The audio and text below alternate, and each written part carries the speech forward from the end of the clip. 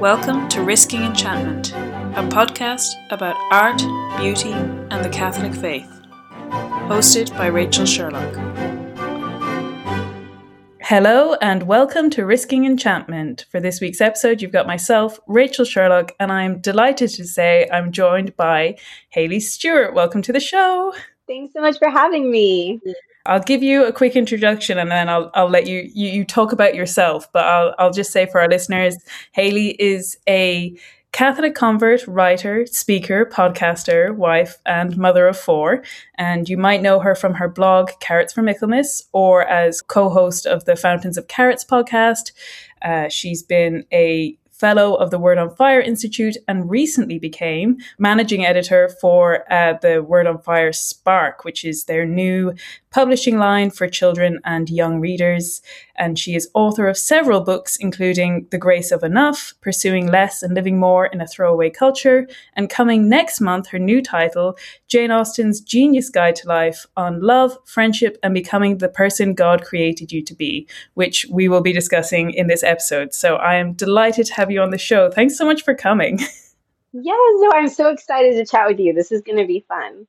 And what you know, but your listeners don't, is that at some point during this writing process, I sent you a chapter and I was like, Rachel, you're my target audience. Is this sounding right? Is this the right vibe? So that was I awesome. had so much fun, and I can't tell you how much pleasure I got in seeing my name in the acknowledgements.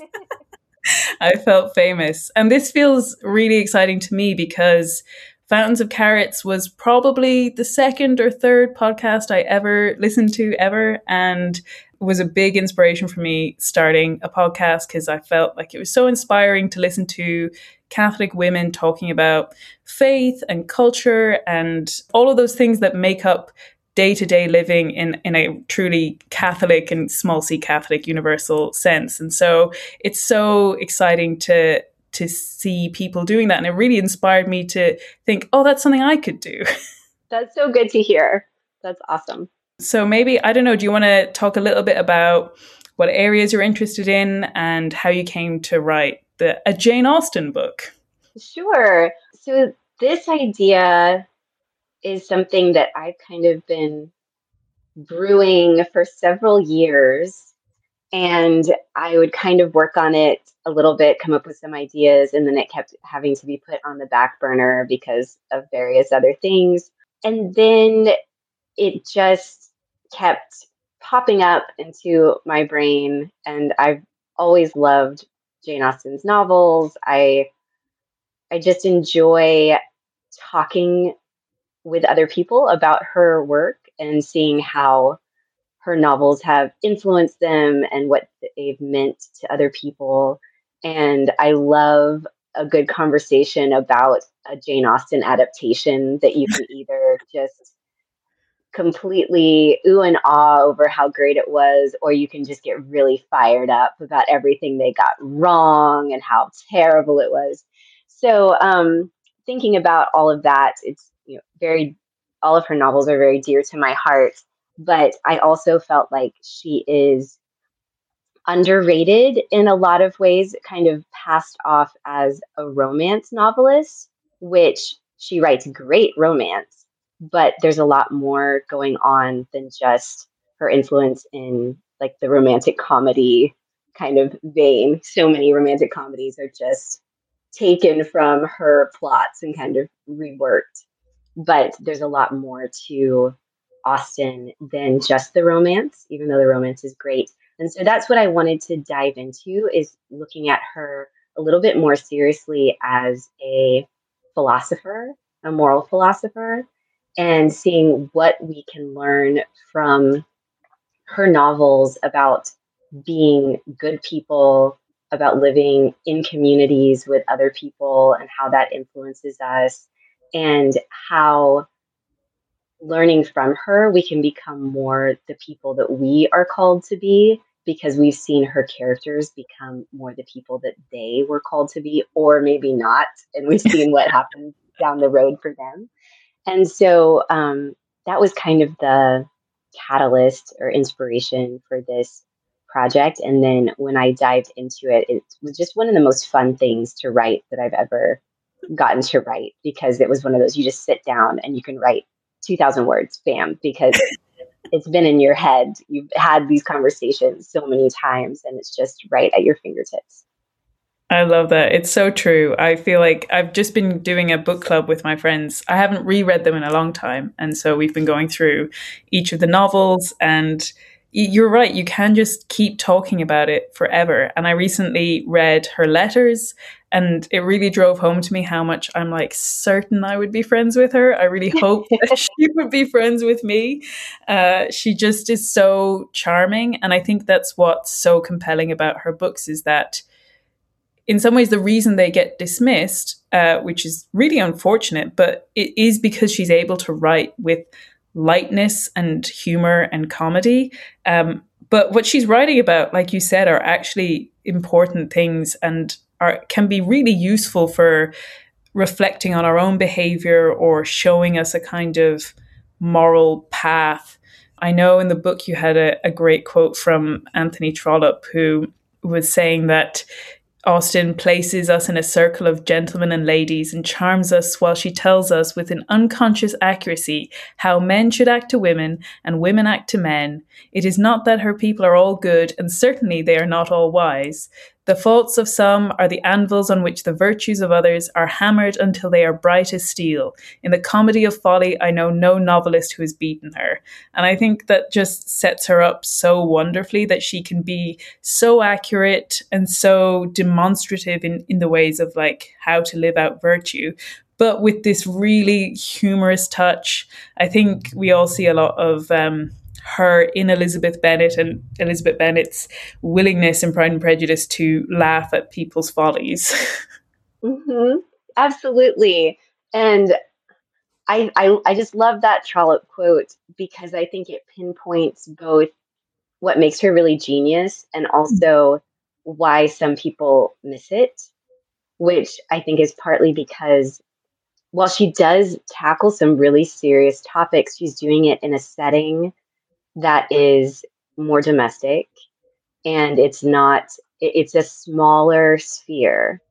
So you've got, a small community of Mm-hmm. characters, and you don't see people in like at court. You don't see them in battlefields or any of these big dramatic settings that a lot of classic novels are interested in. And so because she's got this more limited small sphere, I think she gets dismissed. But what is incredible is how meticulous and nuanced and just perfect her little spheres are at expressing human nature and the human condition and friendship, all of the big questions, but she's doing it in this brilliant, tiny way Mm-hmm. that I think is why she sometimes gets dismissed. Not to mention the kind of elephant in the room, which is she's a woman. She writes mostly female characters, and Yeah. it's mostly settings that women are predominant, the predominant characters in. And that seems to be not interesting to some people. While it would never be, other authors male authors who write about mostly men would never be criticized for having unrelatable or uninteresting plots of characters, even though half of the population isn't really included in their main characters. And so I think that is a piece of it too.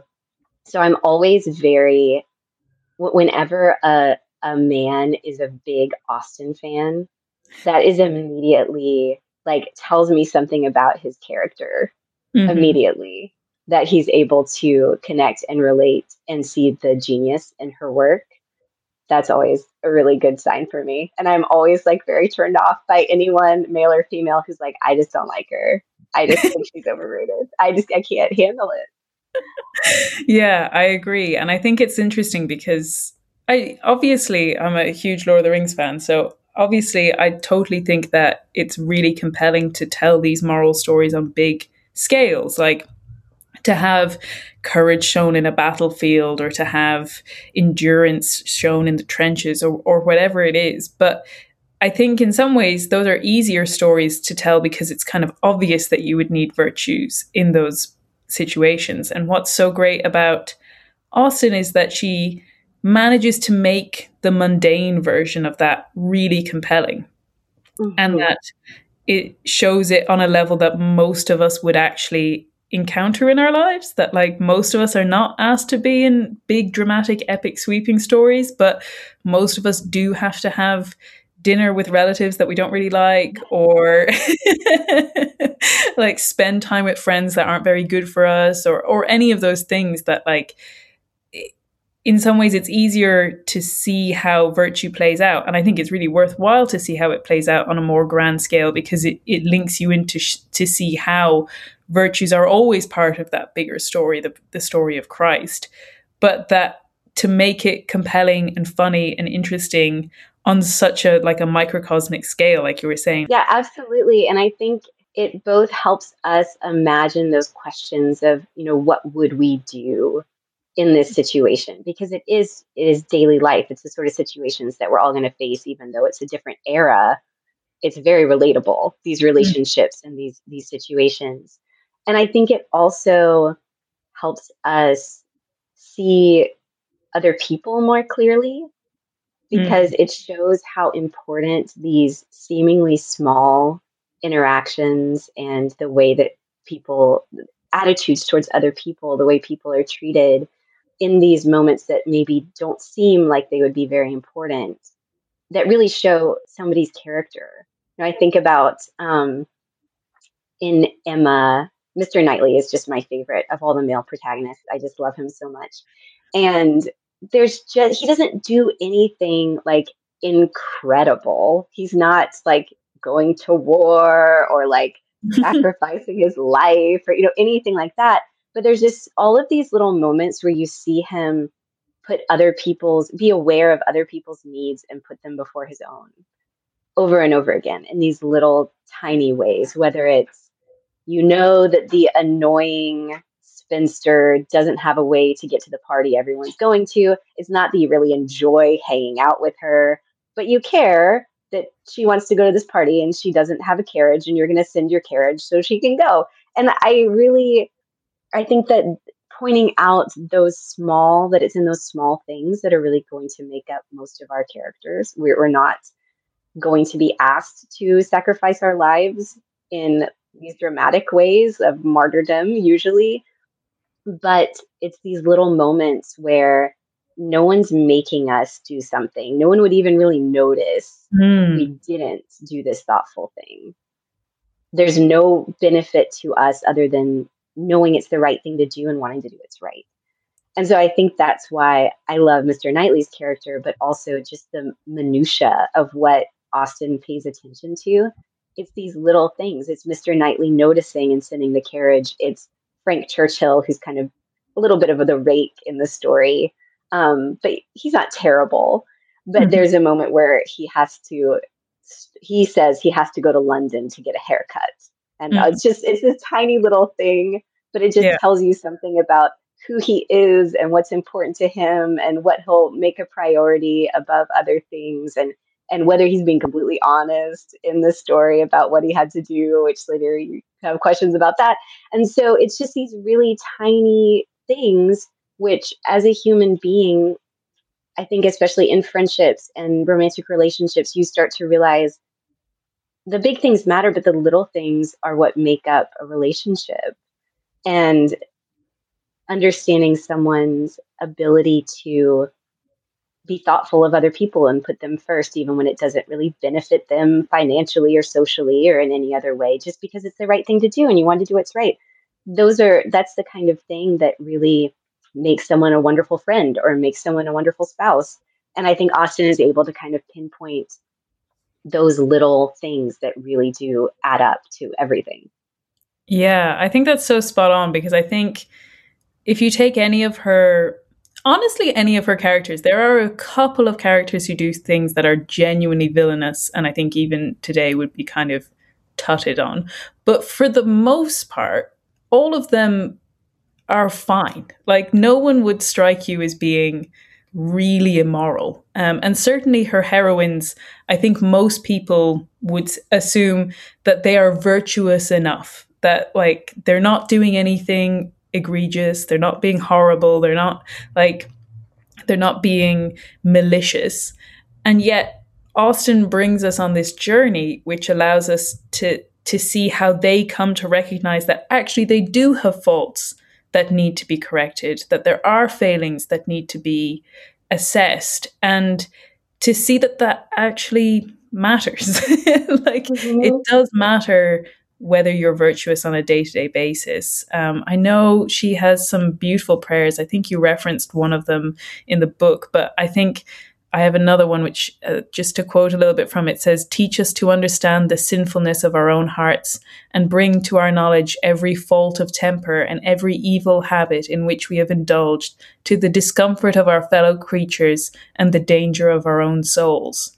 And it, like, the fact that she wrote those prayers really, because she's not very explicitly Christian in what she's writing for the most part. There's occasions where it comes in, but the fact that it's kind of this whole fictional world of hers, of this, Georgian Regency era, that is very realistic, and she's a realistic author, but is a fiction, but it's built on this body of like a really concrete sense of that, like your morals really do matter, that they are incredibly important and influential in a cumulative effect that prepares your heart for the bigger things that are in your life, and then for the biggest thing in your life, which is your death. That all of these things are part and parcel of that. Yes, I know. I think that's really good insights. And I think she shows how, like, to take Pride and Prejudice, which is the one that most people are most familiar with. It's Mr. Bennet, for instance, not a villain. Like, he's not a malicious villain. He's very, in some ways, quite lovable and likable.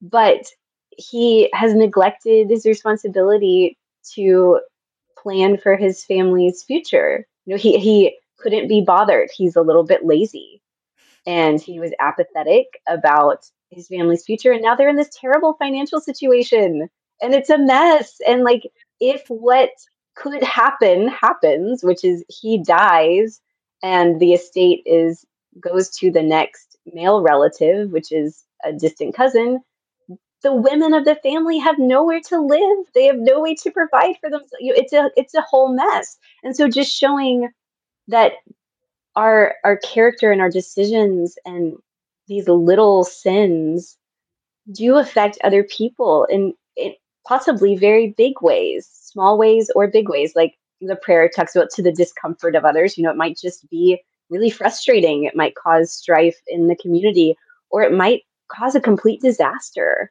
and really hurt other people. And so I think that because Austen focuses on these small communities, you just see how everything is connected. And when we are virtuous and really thoughtful of others, and trying to take care of our community and do the right thing, what good things come from that. And then when we're selfish and we're not thinking about the consequences of our actions and how they hurt other people, what bad things can happen to ourselves and others. And so just this acknowledgement that sin is never personal, and it's never merely personal and private.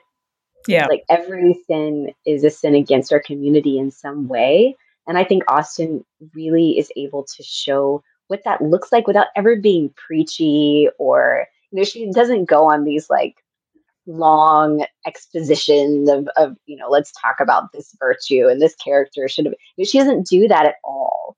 But it's just there in the story, and it's there for you to think about and explore. And it's definitely some of her unique genius. And then I think there's also an element where I think we just don't talk about virtue in the same way anymore. I think being kind of generally nice and on the right side of certain issues, or whatever it is like that constitutes enough. And that she doesn't have to go on a big speech about perseverance or charity or any of those things, because in some ways a lot more of that was woven through the kind of understanding. I know you referenced the essay by C.S. Lewis, which I then went to go and read and was like, oh man, it's not on the internet. I should have like gone and got the book. And I was like so annoyed at myself. And I spent a good like 10 minutes being annoyed at myself. And then I realized it was sitting on my bookshelf the whole time. Oh, amazing. That's so funny.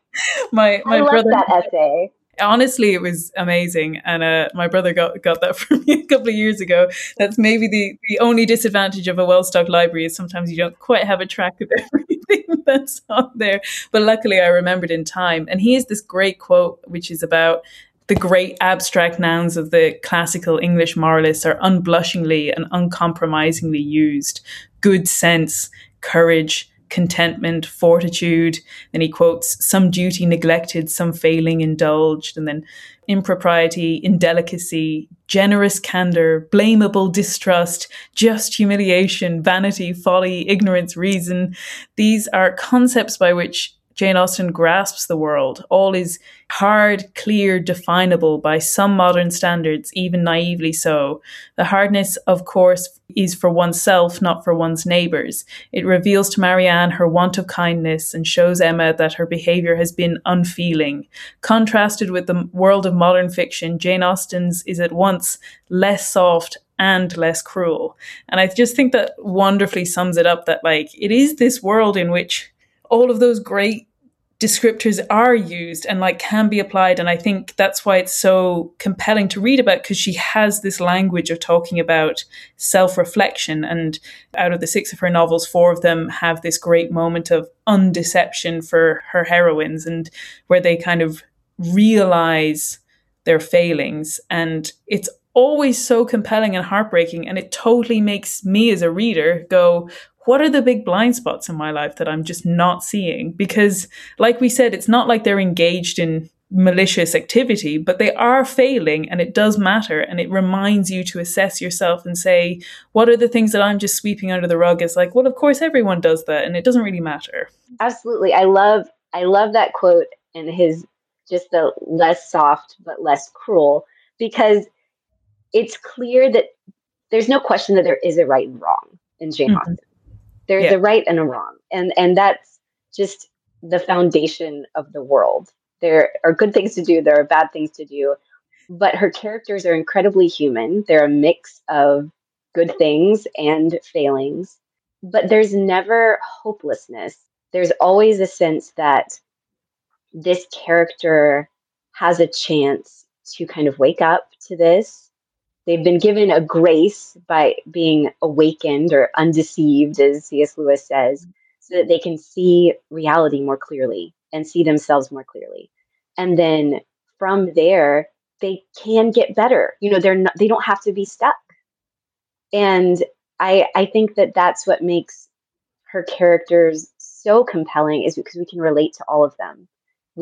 All of their failings, we can imagine ourselves doing a similar thing, or a time when, oh, wow, I did the same sort of thing, or I acted out of this same vice that had become a habit for me in the way either my attitude towards other people or different things I was doing.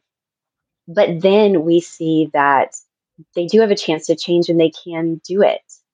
And we see that for her heroines and her, quote unquote villains. She doesn't have very many true villains at all, because they're also very relatable. It's often not malice, but weakness, not being able to do the thing you should do. Yeah. And there's a chance for them too. We just see them miss their chance. They don't take it, and they decide to kind of give in to whatever vice or weakness that has become habitual. They're not able to pull themselves out of that. But I think that another thing that I love about Austen is she also gives us kind of these blueprints for what does it look like to have this moment of self-realization. What does it look like to know something about ourselves and actually get better? And I think that that's what's so helpful, is she shows usually other people have to show us.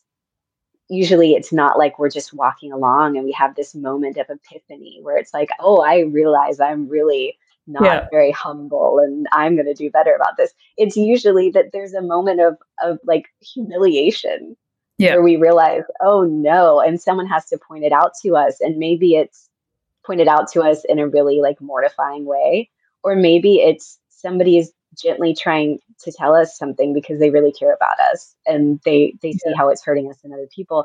And so it's so tied into friendship and romantic relationships and whatever our community is, being the mirror that we can see ourselves more clearly through, because by ourselves it's really really hard, I think, which is why Christian community is so important. Our families, our friends, these are the relationships that show us where our failings are. And as a parent, I have 4 kids, and as a parent, my children are the absolute best mirror to see all of my horrible qualities. My most horrible failings are so obvious through my relationships with my children, because it just becomes very obvious that, wow, you're really lacking in this. They make it so clear to you, which is, horrifying, but also a grace. That's kind of what the family is designed for, too, to lead us to holiness. And so I think that's one of the things I love about the trajectory of her characters, is it's usually this grace given to them by the people around them. It's just everyday things that pop up and show them who they are. And then taking that opportunity to try to get better, usually for the sake of other people. Our love for other people is kind of often the catalyst towards redemption, wanting to be transformed. And so I think that's what I love. It's so hopeful, but also so realistic in the way that it happens. Yeah, I totally love that. And I think it's maybe a good way to spring into. I suggested maybe we talk about 2 of the titles in particular. I picked 2 of. I also want to say this because I know you're such a big advocate for Mansfield Park, but the 2 poorer sisters, the ones that maybe get a little less attention in the Jane Austen discussions, which are Mansfield Park and Northanger Abbey. And to talk about them, because I love the way in your book you take each title and then you also use each title as a way to talk about a specific kind of two-sided coin of a failing and a virtue that is explored. And they're never the only virtues and failings in the stories, but they are kind of central to it. And then I love that you tied into different images of Our Lady. I just think that's so wonderful. But even though I have honestly reread Northanger Abbey within the last, I think, month, I was still caught off guard by how much I was cringing over your description of Catherine Morland's fall from grace in Northanger Abbey. It's a real, you can definitely feel for her, because it's definitely the one that maybe pushes believability a little bit, but it's still very relatable, of just making an absolute fool of yourself. Yes, that's okay. So, in full disclosure, Northanger Abbey is my least favorite of Austen's novels, and I think it's because of that. It's a different sort of novel. It's written as a parody of some of these Gothic novels, so it has a very different feel. It's very different. It's hilarious. It's fun. It's a little bit less realistic than the other ones, because Austen's making fun of these Gothic novels that are so dramatic, and it's very funny. So it works, but it's not at the top of my favorites of her novels. But yes, Catherine's like mortifying moments are so cringe. Like, it's so embarrassing, and you just feel so awkward for her. And we've all had those moments where we say or do something, and then thinking back, when we realize what we've done, it's hard to even wrap our minds around how we ever thought it was a good idea. But in the moment, we just weren't thinking. And then later, you've got that terrible feeling in the pit of your stomach, and you're wondering, why did I ever think this was okay? So that's kind of Catherine. But it was fun diving into that novel, thinking about her growth from folly to prudence, and kind of what prudence means, this kind of wisdom that helps us see reality clearly and see what is the right thing to do. And so that is what Catherine struggles with, because she's immature. She just can't see very far. She can't see clearly, and so it's not that she has any malice at all. There's not a mean bone in her body. She's such a sweetheart, but she can't discern well other people's motives, whether they have her best interests, what's going on. And so she keeps making all of these horrible blunders just out of her lack of prudence, her lack of discernment. She's not able to see what is actually real around her. Absolutely. And I think I'll just give a quick summary of it for any of our listeners who don't know it. But I think we did a Jane Austen episode, I think about 2-3 years ago. And I said in that as well that, of course, if you want to skip my summary, by all means, if you haven't read it. But also, I don't feel like summaries really spoil Jane Austen books because they, you kind of know what you're getting in for when it's a Jane Austen book. But it's about Catherine Morland, who I think is the youngest of her heroines, and she is a somewhat poorer relative who gets taken to Bath with some more wealthy friends and makes some bad friends and some good friends. And she makes a fool of herself a couple of times in Bath, but then most importantly, she is invited to Northanger Abbey, the home of the man she's falling for and his lovely sister. And then because she's been reading all of these Gothic novels, she starts imagining that their father is some sort of crazy villain up to all kinds of plots and schemes. And she not only kind of realizes how ridiculous this is, she realizes it because the guy that she's falling for finds out that she's been imagining all of these horrible things about his father. And it's so crushingly embarrassing. And Austen really captures it. She says, the visions of romance were over. Catherine was completely awakened. Henry's address, short as it had more thoroughly opened her eyes to the extravagance of her late fancies than all the several disappointments had done. Most grievously she was humbled. Most bitterly did she cry. It was not only with herself she had sunk, but with Henry. Her folly, which now seemed even criminal, was exposed to him, and he must despise her forever. Which also sounds like the type of thing a 17-year-old would write about themselves.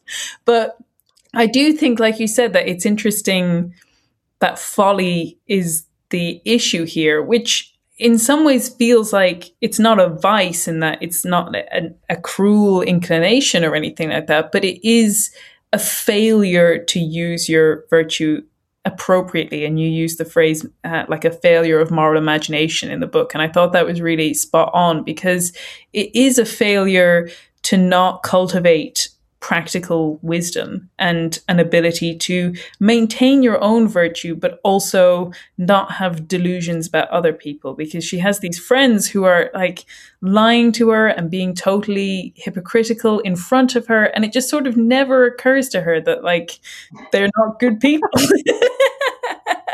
And you kind of, I think Chesterton has a point about how like virtues can run amok in society, and that like if we have all of these virtues but we don't have the prudence to use them correctly, then they can almost be destructive in the ways that vices are destructive. Mm-hmm, absolutely. And I think that really lack of prudence is one of the most problematic failures in Christian culture and culture in general right now. And thinking about how people have trouble discerning what authorities to listen to, or what's real, what's really happening in the world. And so if that's the case, if we're not able to see with clear eyes, then we might be really brave in a moment, for the wrong thing. We might be like have all this courage and sacrifice for this cause that isn't really a cause we should be fighting for, because we're drawn in because of folly. And so those other virtues need to fall in line with prudence. If we have prudence, then it tells the other virtues what to do and what to fight for, and how to act well in this situation. What's the virtuous thing to do here in this particular situation? And if we have trouble doing that, then all the other virtues will be kind of, like you said, like running amok, causing all of these problems because we're in I think that I think it's the catechism that talks about prudence as this chariot that is leading the virtues in the right direction. And so if our chariot is kind of all over the place, meandering and falling off the road, then the virtues can't get where they need to go. It's Yeah. crucial.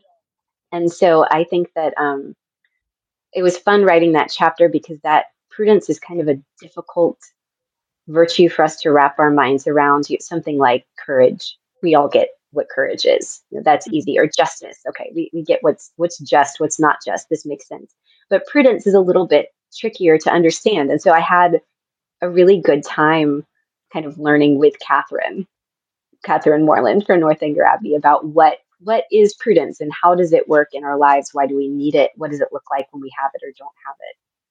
Yeah, I thought it was really good because I have wrestled with myself because I do find I fall into a category of maybe being a bit more cynical, and I find it hard to um, see the positive sides of a more kind of open attitude or a less a less cynical attitude. But I think the thing that I dislike is that sense of naivety. And I know in Mere Christianity, Lewis talks about that as well, that like, yes, we're called to be like children, but actually we're still actually called to cultivate our intellect and to have thought deeply about ourselves and our faith and all of those things, that it is good to make sure that we are knowledgeable and that we are not, like you said, that great analogy of the chariot veering in wild directions. And I think the other really interesting thing that book brings up is that it's so much like commenting on Gothic novels. And there's a very surface level reading, which is just saying that like, oh, Jane Austen thinks that Gothic novels or maybe even novels are like a bad thing for people to be reading. And that's clearly not true, especially since she wrote novels. But that I when I was reading her letters, there's this one passage that I thought was really funny, where someone came to the door to encourage her family to join this library they had set up, and it's not just novels, it's sermons and essays and blah blah blah. And she was like, he needn't have bothered if he if he knew how many novels we read. We didn't need further convincing past the novels. But I do think that she is pointing to the fact that the things that we consume, if we don't cultivate prudence, can sway us and can lead us in directions, and that we can't just think of them as totally neutral, that they can have impacts, and impacts that lead us in the ways that we treat people, in the ways that we see people, in the ways that we approach situations. So I do think she is talking about something which is really relevant today, especially when there's so much to read and so much to consume and so much to engage with, that to not think we're above being swayed by something. Mm-hmm. I think that there's this sense of coming to a book with humility to start with. And so I think she's both arguing for reading good books. Some of the worst characters, like in this one, there's this terribly pompous, horrible young man named John Thorpe. And he talks about this novel that he's read that apparently was like just a terrible, terrible novel, but he's like really talking it up. And this is like the only novel he's ever read. And so clearly what books we read do matter, but then also who we are as a reader matters. The book matters, but the reader matters too, because we see Catherine, her terrible friend Isabella Thorpe, and wonderful, wise Henry Tilney have all read a lot of the same books. But how are they reading it as readers? What are they drawing from it? Are they being discerning? Can't remember if I told this story in the book. I think I did. But I wrote once about reading Jane Austen, how it's a wonderful thing for young women to read. And this was a blog post years ago. And someone commented about how they can't believe I said that, because Sense and Sensibility shows us just the horrible role model of Marianne Dashwood. And we wouldn't want our daughters to behave like Marianne Dashwood does. And that's the point of the book. The point of the book is that Marianne is really going about this the wrong way and has to go through this complete transformation. And But So as a she literally says that herself. She says at the end, like, I am ashamed of the way that I acted. I wouldn't want anyone else to act. exactly, exactly, it's pretty clear. But if as a reader we don't have the discernment to see that every main character isn't being presented as a role model in every situation, then you can't read books. It's going to be very confusing. And so there's this level of prudence and discernment as a reader, Hmm. that we need to choose good books, but then we need to be good readers as well. Absolutely. And I love that. And I think you did such a good job because, like we're saying, prudence is it just sounds old fashioned to us now. Like, we don't even know what that means. Like, I've come across it as the name of a character once, and I've been like, oh, who would call their daughter Prudence? And I still think I probably wouldn't call my daughter Prudence, but it just feels so fussy and antiquated and all of those things. It is actually something that applies to our lives every day, even if we've lost a kind of language of how to speak about that. Mm-hmm. Mm-hmm. And so I guess then to move from your least favorite to is Mansfield Park your favorite, or is it just the one that you're most advocating for a revival of? It probably isn't my number one favorite, but I do love it. And I think it's the most underrated of all of them. So it's the one I champion the most because Yeah, it needs the most champions. yeah. Pride and Prejudice probably doesn't need that many champions. Austen was definitely aware of this herself. Like I said in her letters, she comments that Mansfield Park probably won't be sort of sparkling enough for the people who liked the like really brilliant humor of Pride and Prejudice. And it's not that there's not humor in Mansfield Park, but it's still more there's a quiet energy to it in a way that the previous two that she wrote, Pride and Prejudice and Sense and Sensibility, are very like obviously bright and shining. Yes, Mansfield Park, it's definitely darker. There are funny moments. Particularly, there's a minor character, Mr. Rushworth, who's kind of this young, wealthy goober of a man. Like, he's just so goofy. Um, and some of his dialogue is just so hilarious. Like, I think about it, I'll just be like driving around and I'll think about something Mr. Rushworth said and just burst into laughter. But overall, it is a much more like kind of gray book. It's drearier, it's bleaker, it's not as funny. Um, but I think it really gets into some of Austen's most brilliant work as a moral philosopher Yeah. and talking about moral education. And I think it says more about us that we often don't find Fanny Price, who's the protagonist. She's not charming and sparkling like Elizabeth Bennet. We don't like her as much. That probably says more about us than it does about her, because she's actually quite lovely. Yeah. But there is, I mean, to be fair to her critics, she isn't as likable as the other Mm-hmm. protagonists. And it isn't just because she's not super charming. She's just not as likable, and that's okay. But she is. I think that we often have trouble understanding what makes her spectacular in some ways because it's a virtue that we don't really talk about or think about very much. So the virtue that I think that she really shows us is constancy.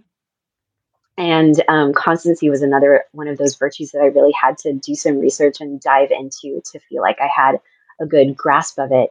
And the philosopher Alistair MacIntyre talks about it in his book After Virtue. He loves Austen, but he talks about Fanny Price and constancy, and how constancy is this virtue that if you don't have it, all the other virtues kind of they don't have a point anymore. There's no point in having virtue if you don't have constancy, because it means you're not going to be able to stay strong in whatever conviction it is, just as if that virtue didn't, it just evaporated.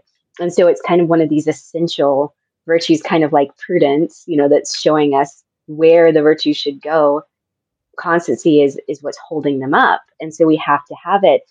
And I think that Fanny shows us that constancy, even though she's not like this Joan of Arc character who's like really strong, she's kind of a fragile little person. She's very shy and introverted and emotional. And she's super reserved. She doesn't come across as a strong person or like a strong character that we would have in a contemporary novel. She's not like a strong female character, but she actually is quite strong despite these characteristics that make it very difficult for her to practice constancy when it's not what other people want her to do. Yeah. She is able to overcome all of those other pressures. And so, when the moment that everything kind of clicked is I was listening to this Cornel West lecture. I don't know if you've listened to this, Rachel. I'll have to send you the link if you haven't listened to it, because he gives a Yes. lecture about Jane Austen, and it is absolutely phenomenal. And he talks about um, constancy and this. It's like what protects the self from everything that would be trying to tear down the self. So everything that would put the self under attack, it's what surrounds it and protects it. And so I think about Fanny Price as like this tower. Her constancy is the tower that's able to hold her up despite her family members and all of these pressures that are trying to convince her not to do the things she knows is the right thing to do. And so, Yeah. despite being very sensitive and shy and fragile and delicate, she is able to be very strong despite all of these pressures. And so, I think that's what makes her really spectacular as a protagonist is constancy despite pressure from other people might be not that difficult for Elizabeth Bennet. You know, Yeah. she knows that she isn't going to tell Lady Catherine de Bourgh that she will never marry Mr. Darcy. It's not that hard for her. Yeah. But because she is someone who is outgoing and strong, and Fanny Price is not that person. And so I think it makes it all the more remarkable when she's able to hold fast to her convictions, and we can see what that looks like in someone who it's not a natural, that's not their natural bent at all. And so I think that that was really fun to think about, and also to see so many times Austen's characters that are either rakes, you know, not necessarily villains, but rakes like Henry Crawford and in Mansfield Park, or kind of the romantic hero who is struggling to do what he needs to do, like in Mansfield Park, that's Edmund Bertram. He's really struggling with constancy. It's not that he doesn't want to do what's right or know what's right, but he's really having trouble doing the right thing despite these other pressures. And that's kind of what makes him a less satisfying. Um, in my opinion, I don't find him a very satisfying spouse for Fanny. I think she deserves better. But it's interesting that we see that it's that weakness really more than malice in most cases with Austen's villains. Yeah, absolutely. I think that is just spot on, because in that essay we talked about with C.S. Lewis, he does a great job. So it's Mansfield Park and Persuasion that have the two examples of the heroines that don't have these moments of undeceiving, and that they maintain their virtue throughout the whole story, and that it's really the people around them that need to change, or you see that development in other characters.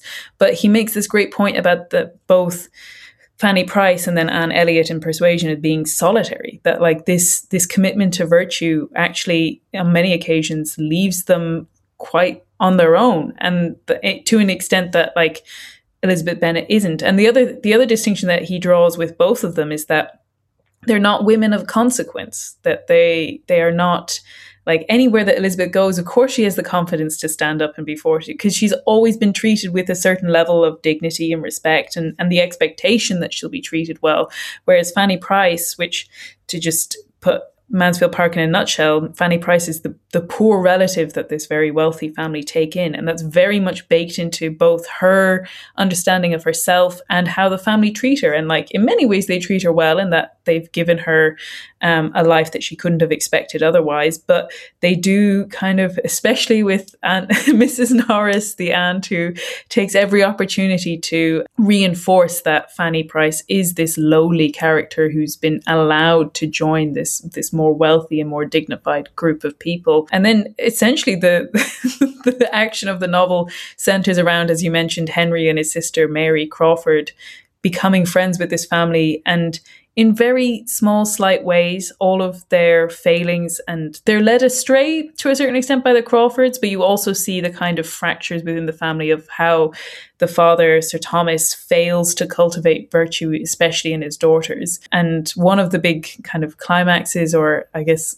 to have a pun, the set pieces of the novel is this attempt to put on a play at home. And again, like, it's funny because you read all of these letters of Jane Austen, she's always attending the theatre. And so again, it's not a question of whether plays are immoral, but you know when you're playing with fire that the novel is all about masks and doing what you want to do under the disguise of something else. And so it's very obvious that this play is just an attempt to get people who are kind of romantically interested in each other to throw themselves at each other and all of these things. And so both Edmund and Fanny start off being like totally against it. And Edmund buckles. It's really disappointing. He decides to join them, and he gives a very lofty reason of like, well, if I don't do it, someone else will have to come in, and that's exposing us to more vice potentially if there's someone else involved. And it's like, oh, that's very like nice and well, but you're still not actually choosing virtue in that moment. And like you said, I think the really heartbreaking thing is that in some ways, Fanny's constancy looks like inaction, that like at first glance it just like looks like she fails to do anything, but like you point out in your book, actually it's this incredible onslaught. I just know that if I were in that position, I would feel so pushed to try and break my resolve. And I have a quote from, of course, Mrs. Norris, who has all of the worst quotes in the whole thing. She's who is arguably the only true villain in all of Austen. You know, she's just bad through and through. I don't think there's any other characters as bad. I think that's accurate because she's just awful. But she says, so they've asked Fanny to play a part, and it's just like a really small part, but they're like, oh, we need an extra person, of course you have to do this.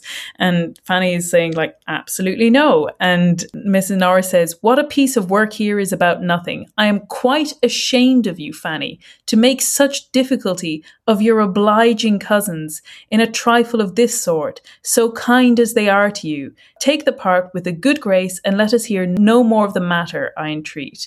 And then when Edmund says like, don't urge her, and she goes, I'm not going to urge her, but I shall think her a very obstinate, ungrateful girl if she does not do what her aunt and cousins wish her. Very ungrateful indeed, considering who and what she is. And like, that's not a small thing to stick to your principles with that kind of, and that's in front of the whole family, like a public dressing down. And because it feels like it's such a trifle, it feels like it couldn't possibly be that big a deal. But it turns out that she is completely right, and that she was right to stick to her morals, but she's really put through it to do that. And I think that she's also showing, she and Edmund both are able to have the prudence to see, okay, plays aren't wrong. Putting on a play isn't wrong. But this particular combination of people in this particular situation, this is not what should be done. And so they have the prudence to see it, but only Fanny has the constancy to stick to her resolve, knowing this is not going to go well, or it at least might not. It may not. It may cause problems.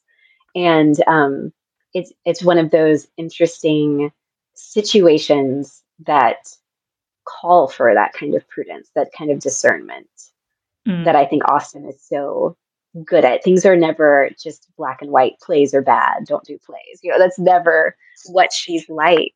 But it's encountering these different situations and pressures, and then discerning what is the right thing to do in this particular situation. That's what's really difficult about life. And that there is no, like you said, if it were very obvious what to do, then it would be fine. But, you know, the novel shows her her tortured experience of this. And then later she has an even greater burden put on her where she's asked to accept a hand in marriage. And everyone is like, of course you're going to do this. And all of the people that she most respects expect it of her. And again, so in that way, you can really see how maybe if she had failed and done the play, maybe there wouldn't have been anything that bad that came out of the play directly.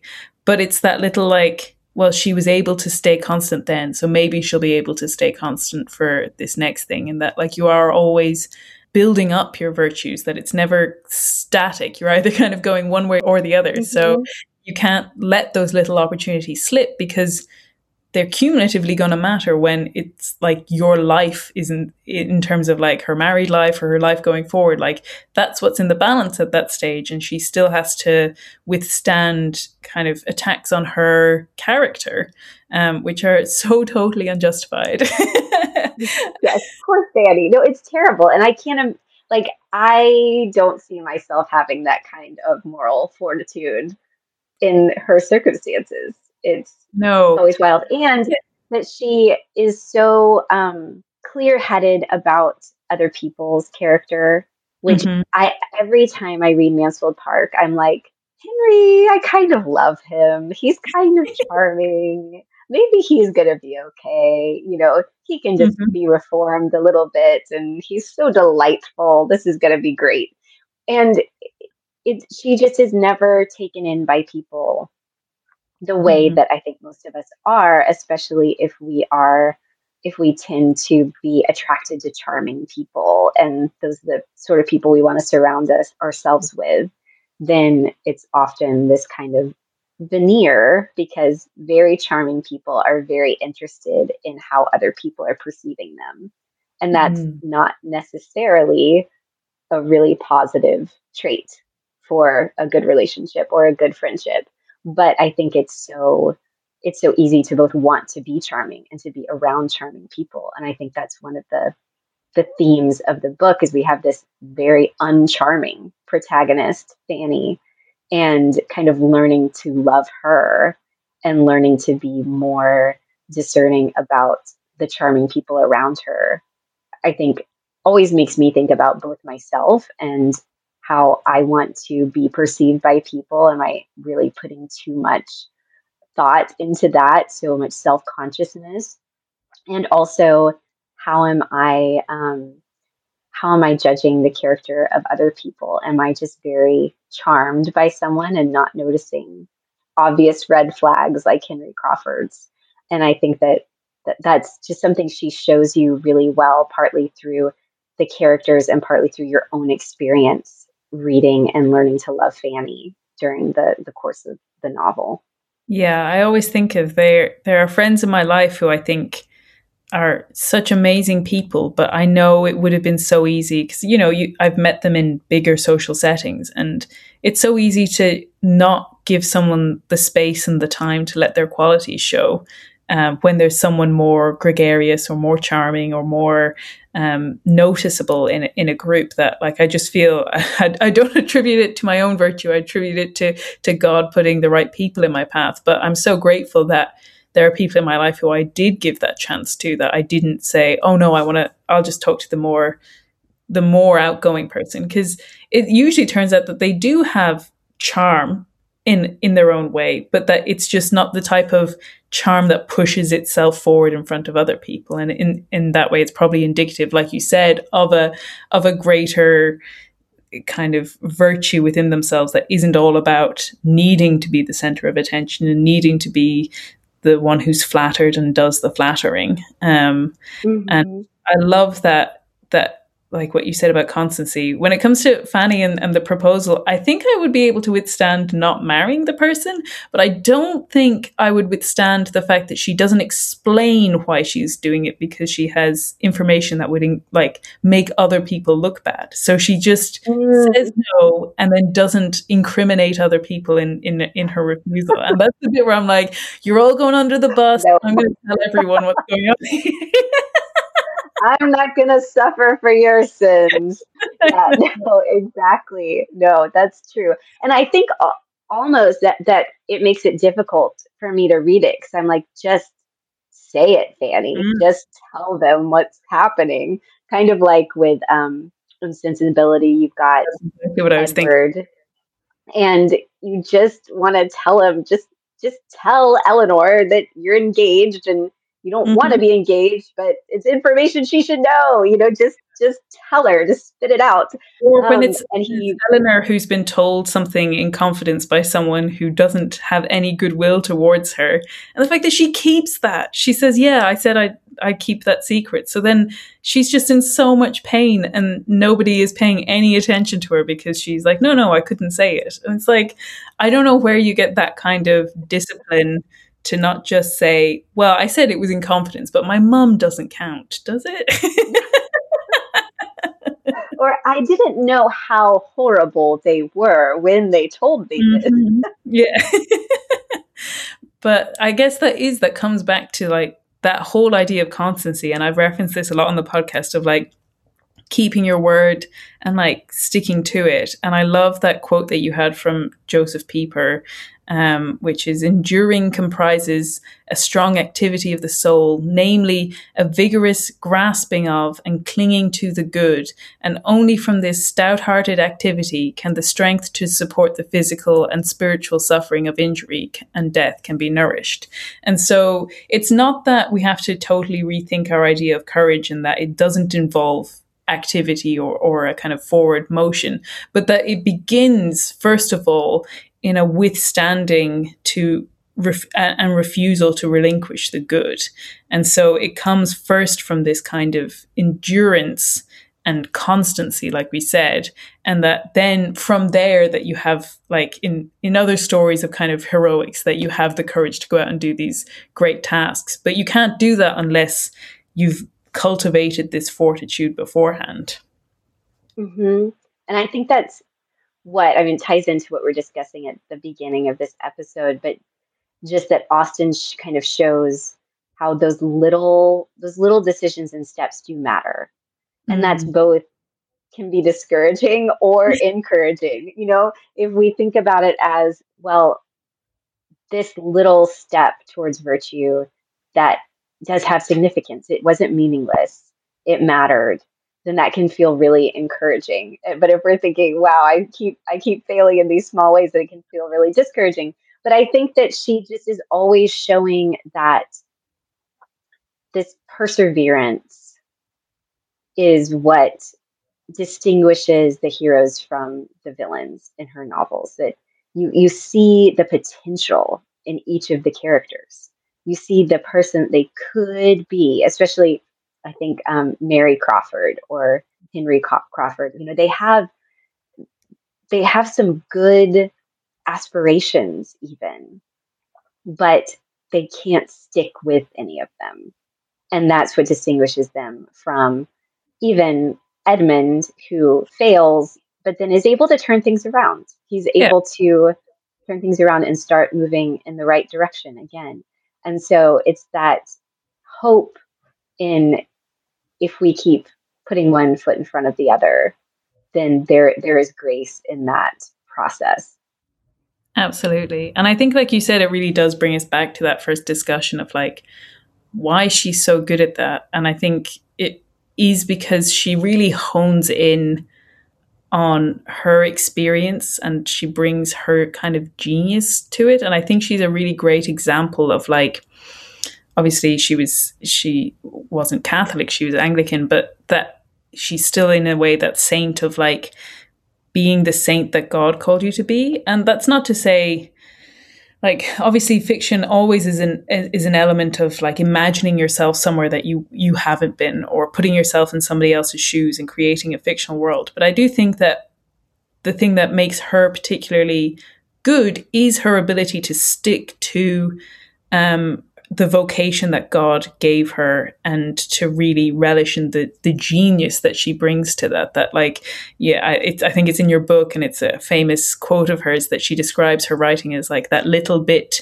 2 inches wide of ivory, which I work with so fine a brush. And it's about this whole, like you said, these like tiny, tiny moments, and this like tiny little drawing that she's doing, or these like little moments that become part of this much bigger pattern of morality and justice and virtue and failings, like you said. Yes, and I think showing I think I wrote this in the book, but I think about her settings kind of like little snow globes. You know, when you look in a snow globe and it's like this tiny little village or something, and it's just perfect. It's tiny, but it's so meticulously done. You know, and that's her what you just read about her 2 inches wide. It's her tiny ivory, her fine little Mm. brush. And I think that that is what makes her not just remarkable in spite of not having these vast, epic settings and environments, but what maybe makes her even more brilliant than authors who are writing these huge dramas is because that is going to be the experience that we all have. Like most of us Yeah. are not going to be making these life or death decisions on the battlefield. But we do have to decide how we're going to treat our family today. We do have to decide how this really irritating thing is going to cause us to completely derail everyone's comfort in our home because we're frustrated, or whether this is a time when we can be patient and try to move forward. And so I think it's because of the tiny nature of her settings that makes her so effective for us as we explore these ideas for our own lives.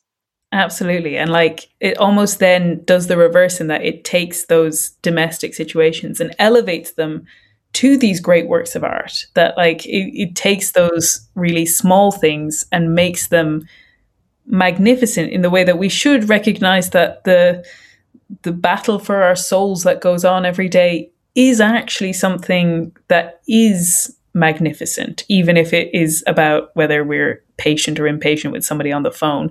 And because I love, and G.K. Chesterton writes beautifully about her. He's another male author who gets her. But he describes her as saying she was naturally exuberant, and her power came as all power comes from the control and direction of exuberance. But there is a presence and a pressure of that vitality behind her thousand trivialities. And I think I love that description of her being exuberant because it is what takes these things that feel very mundane and it doesn't make them dour or it doesn't make them feel like they're less than. It makes them feel like they're more than. And I just think that she so owns who she is. Like she just loves who she is and she loves her family and her even her situation. She talks about how much she loves being an aunt, and like there's a lot of things in her life that you could have cultivated bitterness. And you know, she didn't get married and she experienced poverty, and even the fact she died young, she had illness. There were so many things that you can take and make into something that makes your life smaller and more cramped, and yet she constantly feels like she's bubbling over with a joy of life. And I love that one of my favorite bits in the letters was that the guy who was publishing her books was like suggesting all of these ideas for her to write other books, and they're all like a clergyman who is out on the ocean and is like engaging in all of the big things, and she's just like, no. And she finishes one of her letters saying that she couldn't possibly write this character because he's educated and I'm not educated. So she says, I think I may boast myself to be, with all possible vanity, the most unlearned and uninformed female who ever dared to be an authoress.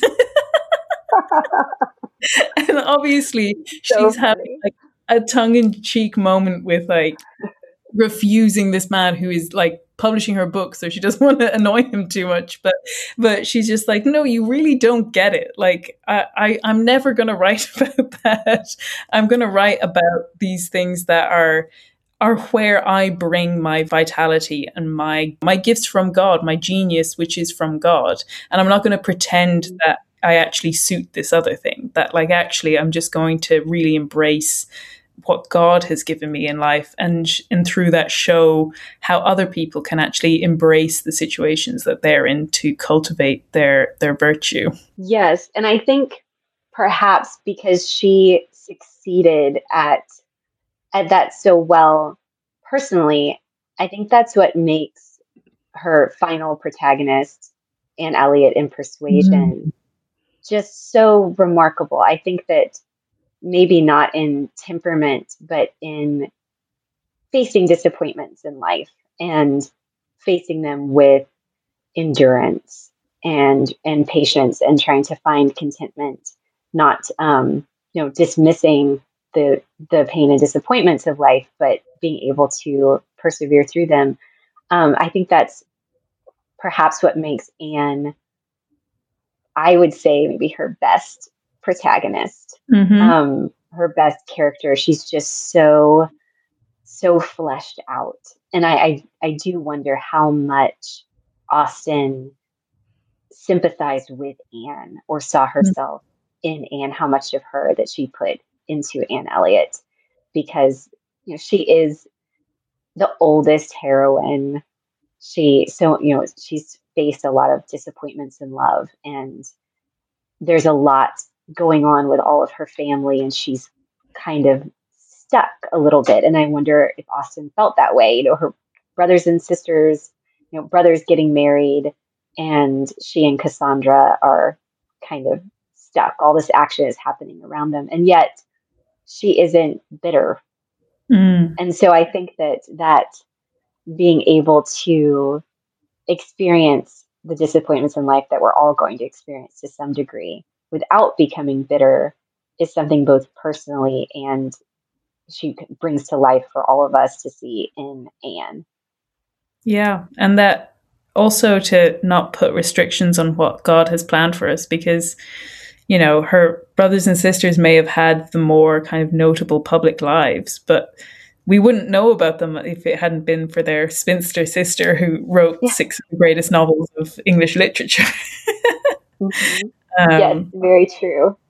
I think we could talk about how much we love Anne Elliot and Jane Austen forever. I do think, again, she's like Fanny Price. She's one of the ones who doesn't need to be undeceived. And yet, whereas I think you certainly do a great job of defending Fanny from the accusation of insipidity, but I don't think anyone would ever accuse Anne Elliot of that. And so it's such a triumph that you can write someone who is thoroughly virtuous, that doesn't need to be, I don't want to say doesn't need to be redeemed, but doesn't need to adjust for her failings, and yet is totally compelling, totally rich, and just this wonderful, wonderful character. And I agree. I totally love Anne Elliot as well. It's brilliant. It's something that I can't wrap my mind around. There's the idea that in fiction, the evil characters are so much more compelling. It's really hard not to make good characters really boring. And it's true. And yet she, I think, especially in Persuasion, is able to somehow create this completely sympathetic, completely lovable, adorable character that is really, truly good. And it's fantastic. So for listeners who haven't read Persuasion yet, put it at the top of your list. Well, second on your list, first, Haley's new book. Speaking of which, do you want to say a bit about the book, where you can get it, and all of those details? So it's Jane Austen's Genius Guide to Life. It's published by Ave Maria Press. If you're in the States, you can order it from Ave Maria Press.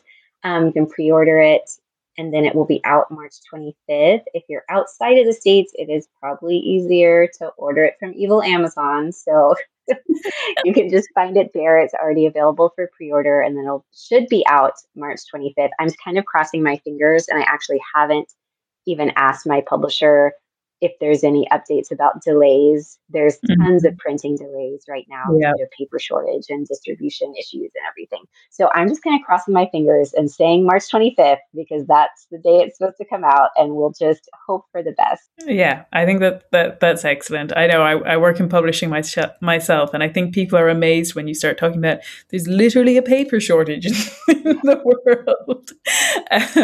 But I would really recommend it. I loved reading it. I was really grateful grateful to get an advance copy, and I will certainly be buying it for myself. And for all of those listening who are friends of mine, expect it as your birthday present for the next year. And thank you so much for joining us for this conversation, Hayley. And this is really fun. As usual, we're going to round up with a recommendation for what are you enjoying at the moment? Okay, let's see. So I am really enjoying the All Creatures Great and Small, the newish series. So we've had a very illness heavy winter, January and February so far. So my kids have been home from school a lot. We've had a lot of downtime, and we've been watching that, and it just makes sick days so much better. So just pretty delightful. I love it. I've seen a couple of the episodes of the original one, and I've seen a couple of episodes of the new one. I have a friend, Aoife Dowling, who's in my Jane Austen book club, but she is a big advocate for it. So I need to watch more, but I know it's fantastic and I love it. For my own recommendation, I'm going to say my brother got me a board game for Christmas, which I asked for, but he did get it for me. But I had no idea whether it would be any good. So I'm glad it's worked out. It's called Caper.